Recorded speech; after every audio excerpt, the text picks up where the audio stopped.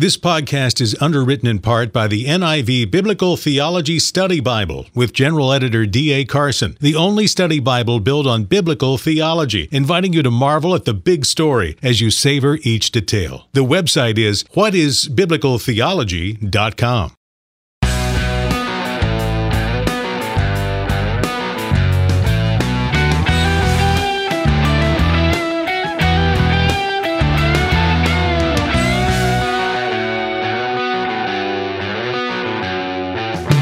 Welcome to Mortification of Spin, a casual conversation about things that count, with Carl Trueman, Todd Pruitt, and Amy Bird. Mortification of Spin is a weekly podcast from the Alliance of Confessing Evangelicals. Let's join this week's conversation.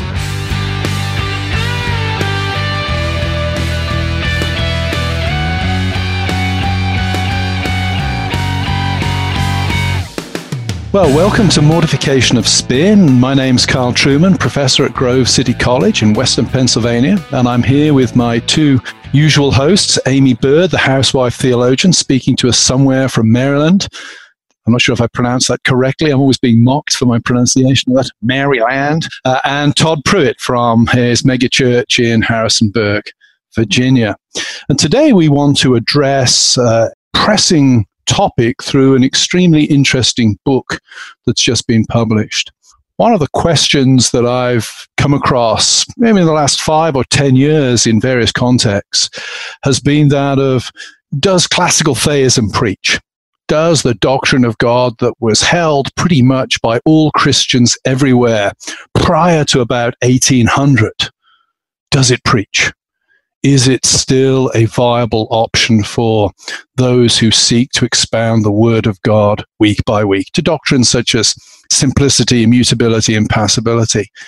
Can they still speak, or are they to be consigned to the rubbish heap of theological, expositional history? And there have been various approaches taken to this topic over recent years, and one of the most interesting is in a new book from Baker Bookhouse, Interpreting Scripture with the Great Tradition, Recovering the Genius of Premodern Exegesis by Dr. Craig A. Carter. Dr. Carter is a professor of theology at Tyndale University College and Seminary in Canada and author of Rethinking Christ and Culture. And it's our very great pleasure to have Dr. Carter with us on the podcast today. Welcome, Dr. Carter. Great to be here.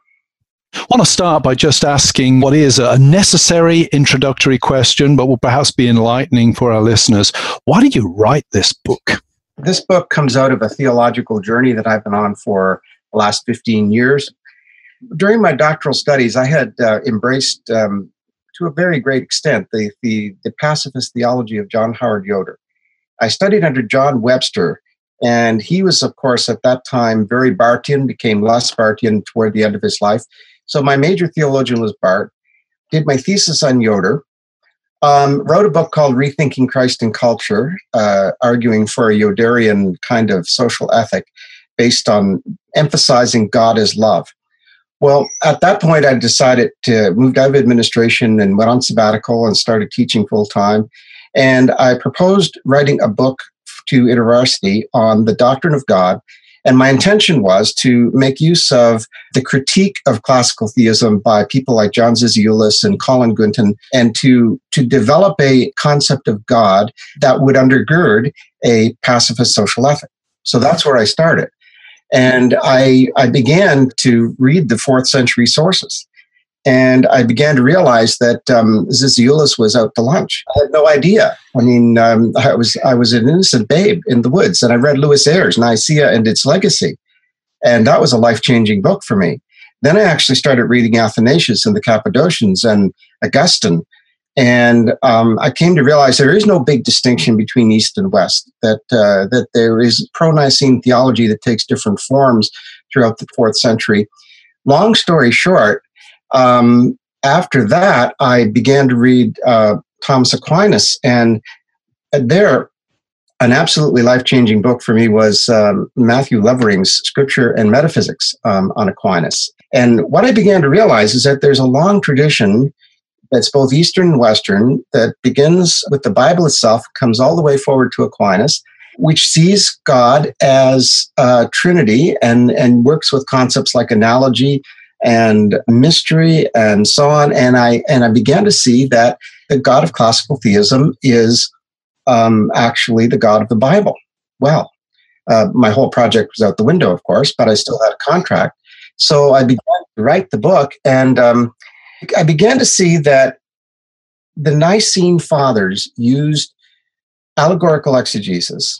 We'll just call it that for now. It's more complicated if you read the book. But they used a kind of exegesis that focused on the spiritual sense, and they derived Nicene orthodoxy from that. Now, I was convinced of Nicene orthodoxy, but in writing my Doctrine of God, the hermeneutical question began to just become so broad and so complex that it was taking over. So I decided to make it a separate book. And so, in a sense, the book on hermeneutics had to be written before the other book in order to clear the way so I could get on with the actual issue of understanding God from my now classical theist perspective. I've abandoned pacifism. I now see the whole idea of making the doctrine, the attribute of God of love, to try to derive the entire doctrine of God from that just doesn't work from a biblical perspective. And so we need to understand God's love in such a way that is compatible with God's wrath. We need to understand God's love in such a way that it is not exclusive of justice and judgment and so on. So I guess I've become more biblical and more historically aware over the last 10 years. And that's how this book came to be written.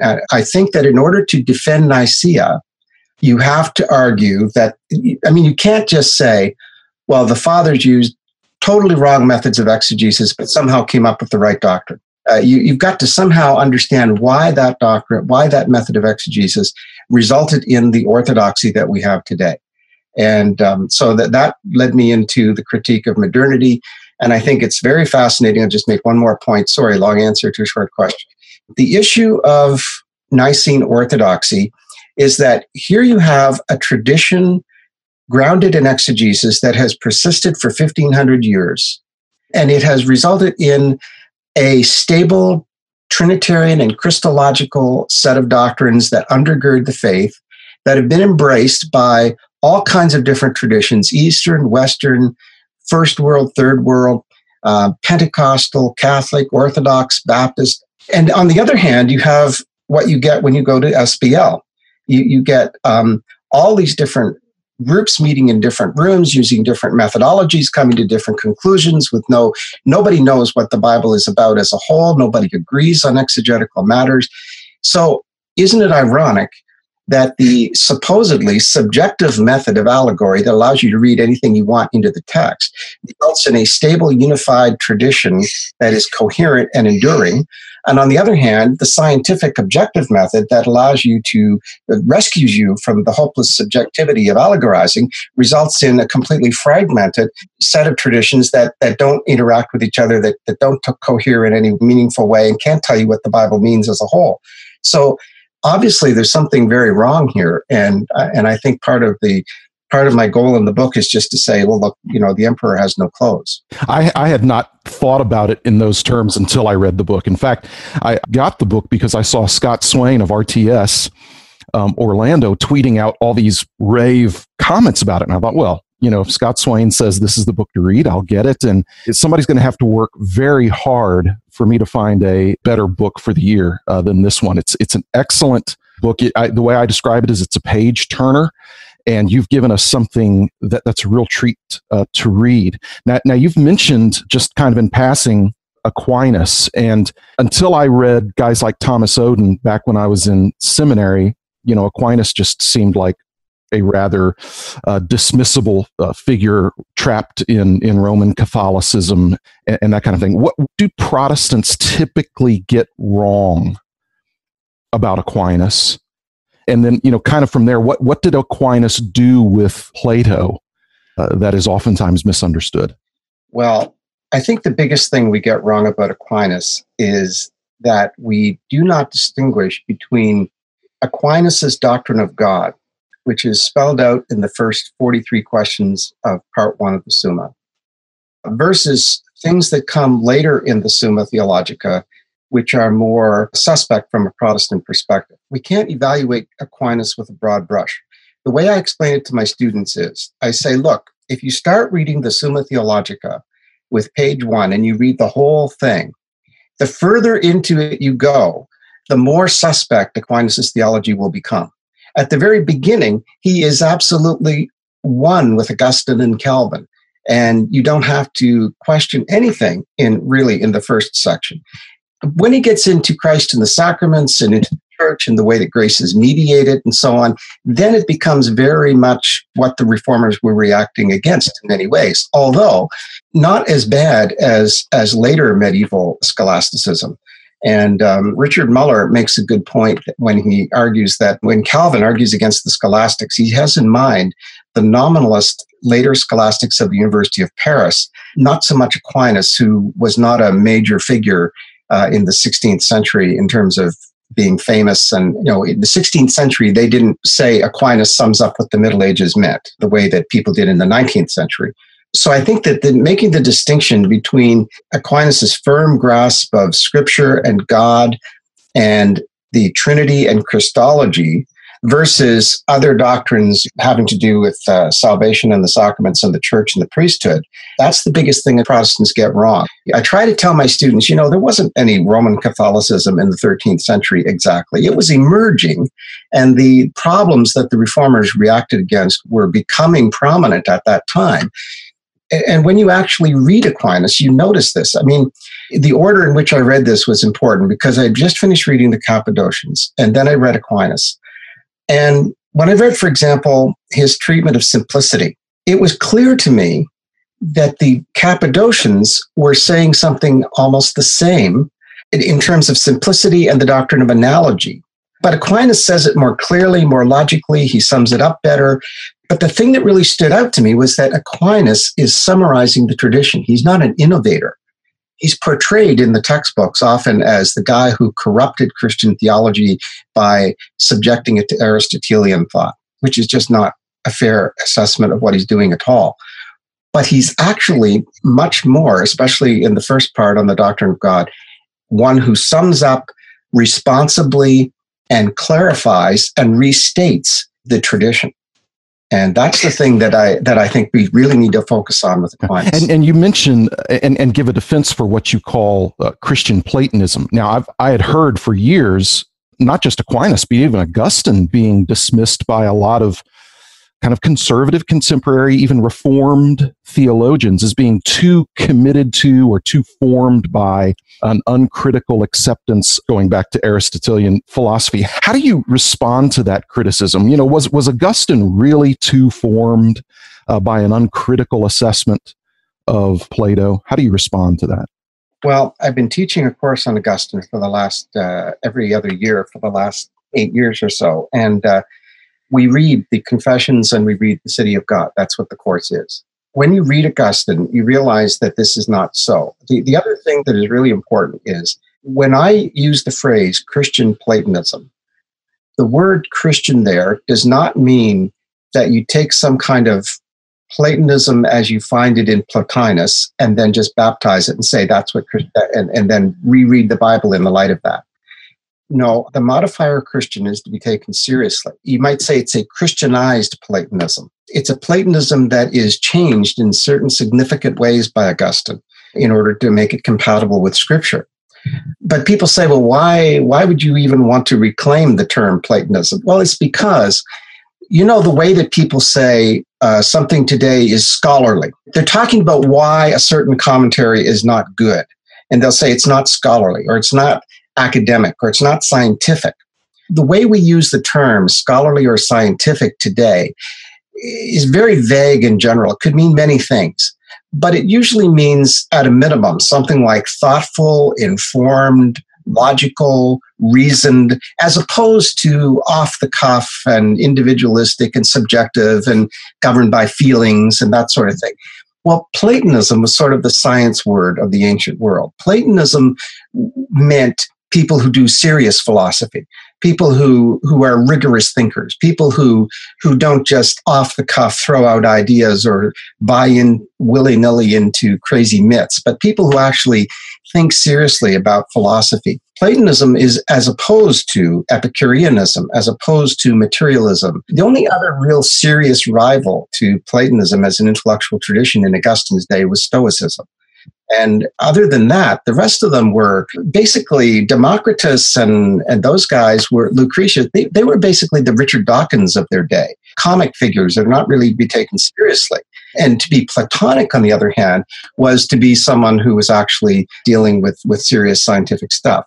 And so you would no more want your theology dismissed as unscientific. Well, you would, in Augustine's day, no more want your theology dismissed as non-Platonic. It functioned in that same type of way. And of course, Platonism means so many different things. But one of the reasons that I want to reclaim the term Platonism for Christianity is because the Bible cannot be understood except in a Platonic sense. Meaning, the Bible assumes that this material cosmos we inhabit that is accessible to our five senses is not all the reality that exists. The Bible assumes that there is a second reality, a spiritual realm. It's wherever the risen body of Jesus went. The Acts says it went into heaven. What's that? Hebrews talks about the heavenly sanctuary as opposed to the earthly sanctuary. And Christ entered into the heavenly sanctuary and did things and so on. The Jewish tradition understands the Bible and the Holy of Holies as a replica of something that's eternal in the heavens. Well, this other realm is exactly what has been rejected by modern thought ever since Spinoza. The idea that the materialism, by the way, that was rejected by Augustine when he said, I'm a Platonist as opposed to a Epicurean or an atomist, he was rejecting the kind of Platonism which has now triumphed in Western civilization. And so what we need to understand is that the Bible fits with a two-tier understanding of reality, but it cannot be forced into a monolithic, naturalistic philosophy in which there is no spiritual realm, there is no heaven, there is no realm of angels and spirits and so on. So I think that Platonism, we might as well fight over Platonism as fight over naturalism or materialism. It's all of a piece. And so the ideal philosophy then is a Christianized Platonism, a Platonism that understands that there is this realm and a material realm, and that there's two-way traffic between these things. There are angelic visitations in this world. There are prayers that go up to that world. It says the two are interrelated somehow. And I believe that any realist metaphysics has to take seriously some concept of universals. Now, I have my views on that. And by the way, I think the contemporary philosopher to read on this is Edward Feser. His new book, Proofs for the Existence of God, is excellent. Refutation of the New Atheism is excellent. His book on Aquinas is excellent. But in his book on Proofs for the Existence of God, he goes through various kinds of realism that there are, and he argues for the Augustinian kind, which is what I would argue for as well. But there's got to be some way of connecting the two realms. There's got to be some way in which the spiritual realm determines or is influential on the nature of the reality we inhabit. And so therefore, I don't think we can ever do without some kind of Christianized Platonism. Dr. Carter, we're talking here about this case of Christian Platonist metaphysics, but how does that help the layperson in reading Scripture, or does it help the layperson in reading Scripture? Can only scholars really correctly interpret the Bible? And I love in your book, and the reason why I'm asking you this question is I just saw it as such a helpful understanding for the layperson in interpreting Scripture, what Scripture says to the churches, and how you really start with how we perceive the Bible in the first place. How is reading Scripture different from reading other books? How Scripture and creed function together? Scripture, looking at Scripture as sacrament. How do these different teachings in your book help the layperson to read Scripture? Well, I guess one of the most controversial and iconoclastic aspects of the book is that I actually believe that lay people interpret the Bible better than scholars.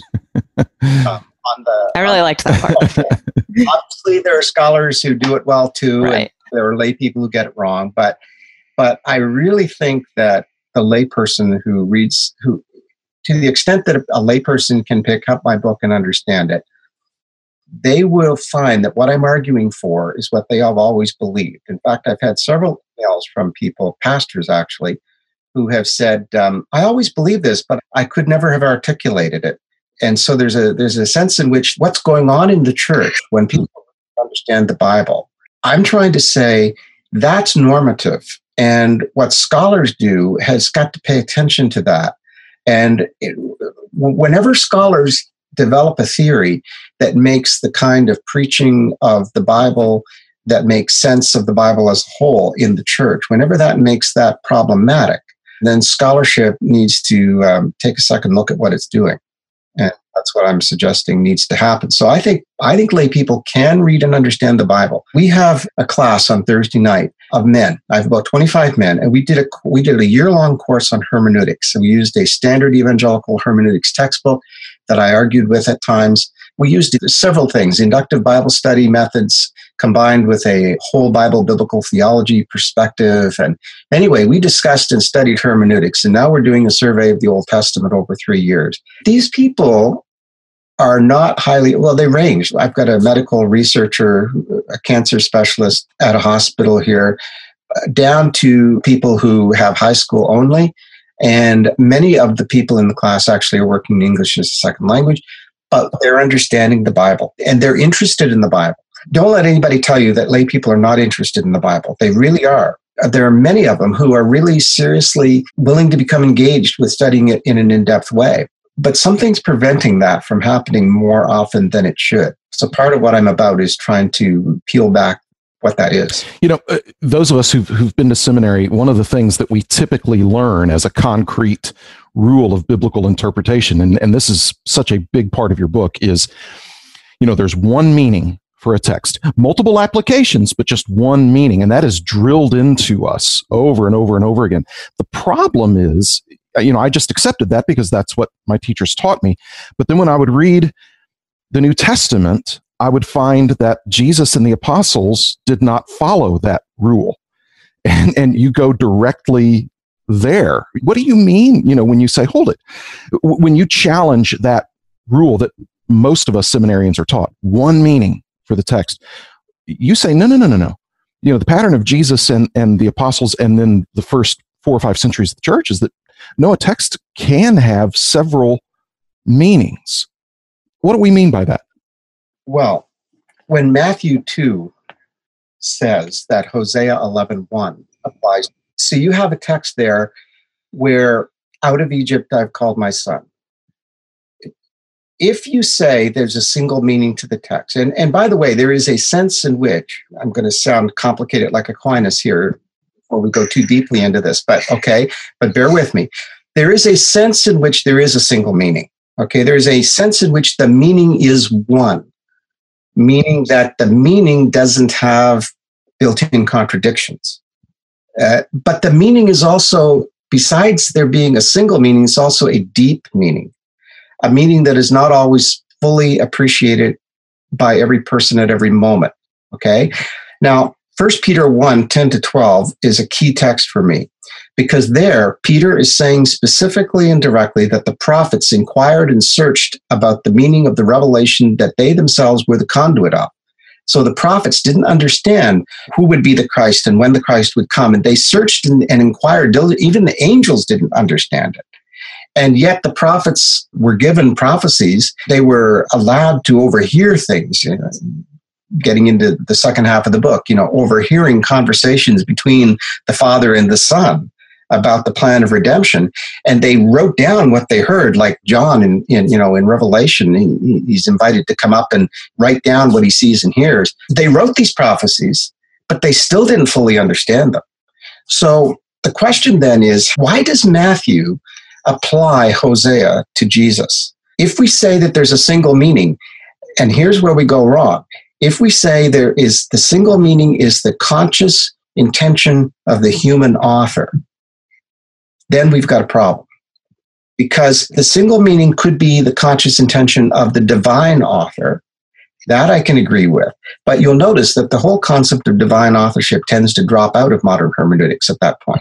when they tell you there's a single meaning, they often don't say it, but they imply that that single meaning is the meaning held by what the original author meant to say in the original situation to the original audience. But what if the divine author meant more by the revelation he gave the Old Testament prophet than the Old Testament prophet himself understood? Where it can all go off the rails is if you argue that the conscious intention of Hosea is in tension with or different from the intention that Matthew says the divine author had in Hosea. I don't know if you followed that. But the divine author, in giving that revelation to Hosea, had a different intention that contradicts the conscious human intention of the prophet Hosea.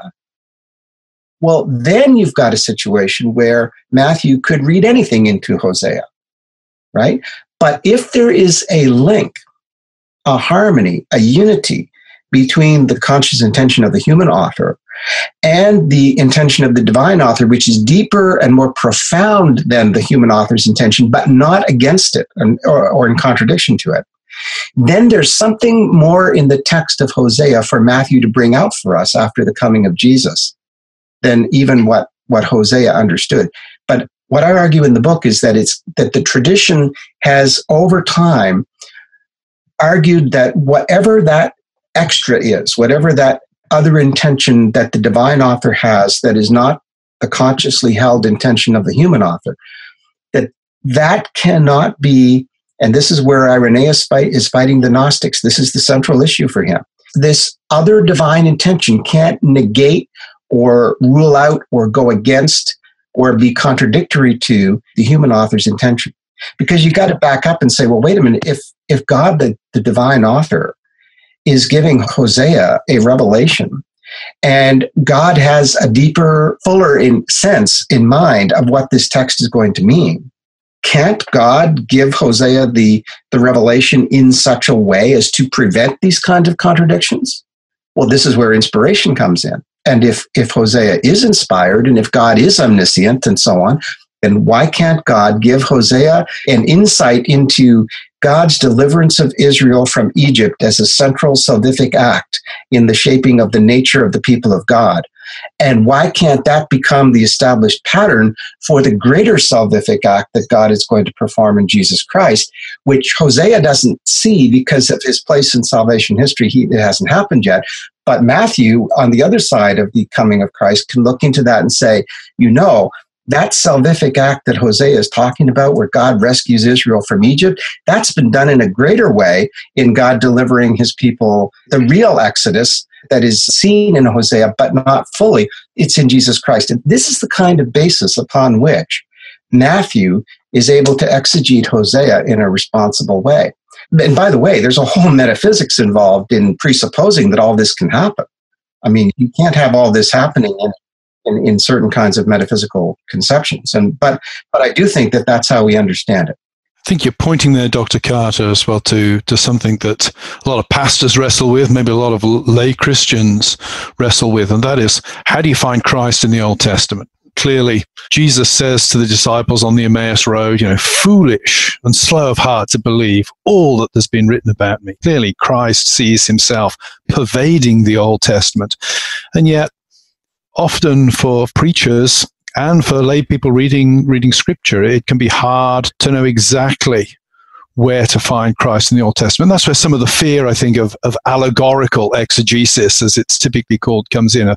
Are we inventing ways of finding Jesus in the Old Testament? What would you say to a pastor or a layperson who obviously wants to take Jesus' words seriously, that yes, he's pervasive in the Old Testament, but to do it in a biblically responsible way that doesn't mean you're finding Jesus symbolized in every palm leaf or something, in every description of nature in the Old Testament? What are the kind of basic rules for preachers and lay people as they read the Old Testament and want to find Christ there?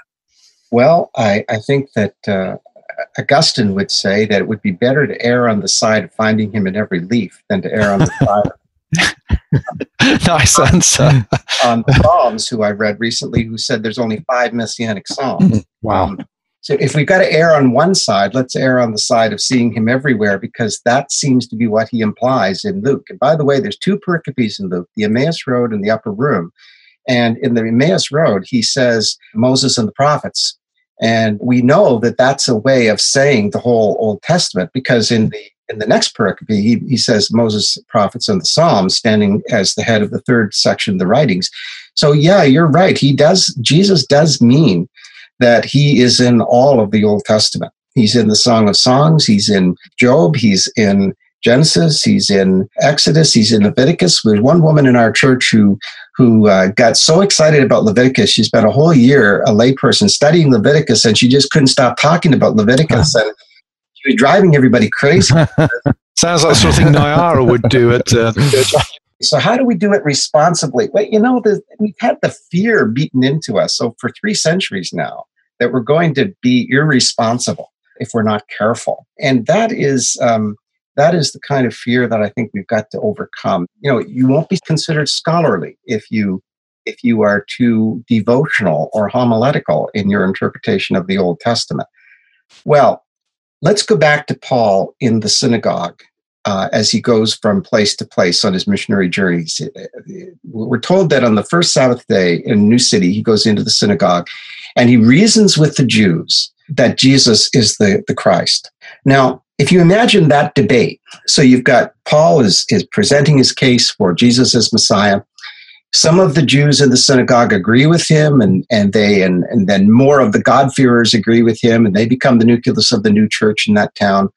Other Jews disagree with him, and they reject him. I think we need to think, what was at stake in that debate? How did that debate unfold, and what were the issues involved? And as we think about this is the foundational debate of the church. Because either Jesus really is in the Old Testament and was there all along, and all we're doing is discovering and recognizing the reality that's there, or we're reading Jesus in. And if we're reading Jesus into the Old Testament, then that means we're stealing the Jews' scriptures from them and appropriating them in an irresponsible way. That means that the claim of the gospel that Jesus is the Christ is wrong. It means the whole Christian church is premised on a mistake. So to me, the central issue is, when we exegete the Old Testament Christologically, are we finding the true meaning of the text, or are we reading something into the text? And that is the central issue. That's really good. And I don't know, I think Carl and Amy feel the same way I do about this.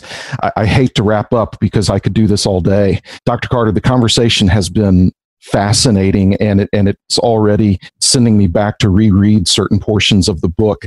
Again, the book is entitled Interpreting Scripture with the Great Tradition by Craig Carter, and we just could not recommend it more highly. It is an excellent book. It is readable.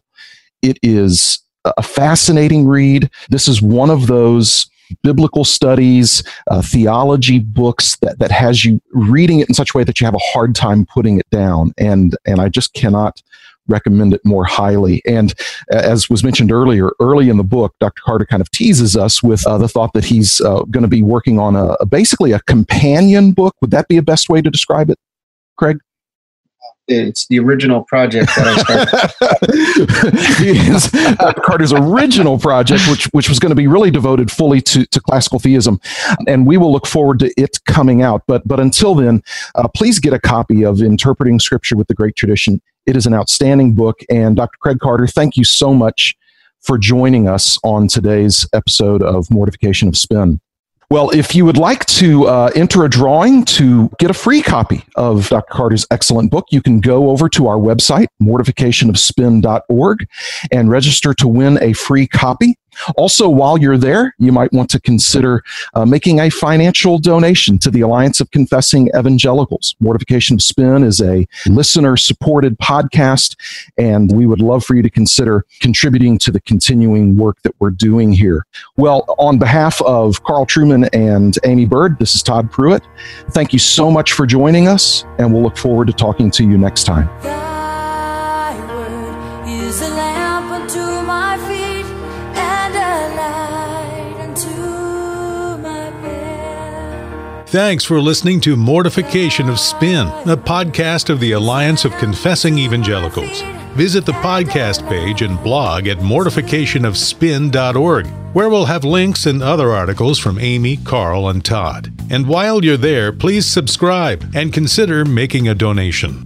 And be sure to listen next time when Carl, Todd, and Amy talk about... I think we live in a world where the idea is that the only things that ever get properly done are those that are properly organized. It's kind of technocratic world, if you like. But in some ways, far more precious and far more significant are the times when members of the congregation just open their homes spontaneously to other people and invite them to their homes. And we can be in danger of losing that. We'll talk to you next time on Mortification of Spin.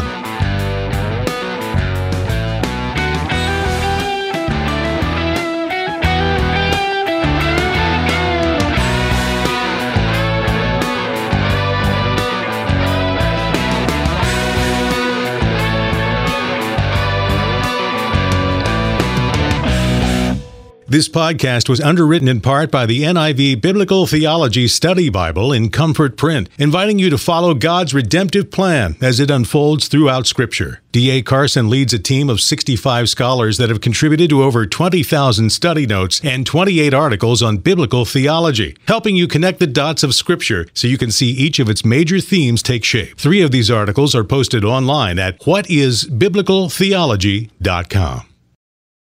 So I jump ship in Hong Kong, and I make my way over to Tibet. So I tell them I'm a pro-Jack. And who do you think they give me? The Dalai Lama. So I'm on a first tee with him. I give him the driver. He hauls off and whacks one. Big hitter, the Lama. Long. Into a 10,000-foot crevice right at the base of this glacier. Do you know what the Lama says? No. Gunga Galunga. Gunga, gunga la gunga. So we finish 18, and he's gonna stiff me. And I say, hey, Lama, hey, how about a little something, for the effort, And he says, there won't be any money. But when you die, on your deathbed, you will receive total consciousness. So I got that going for me, which is nice.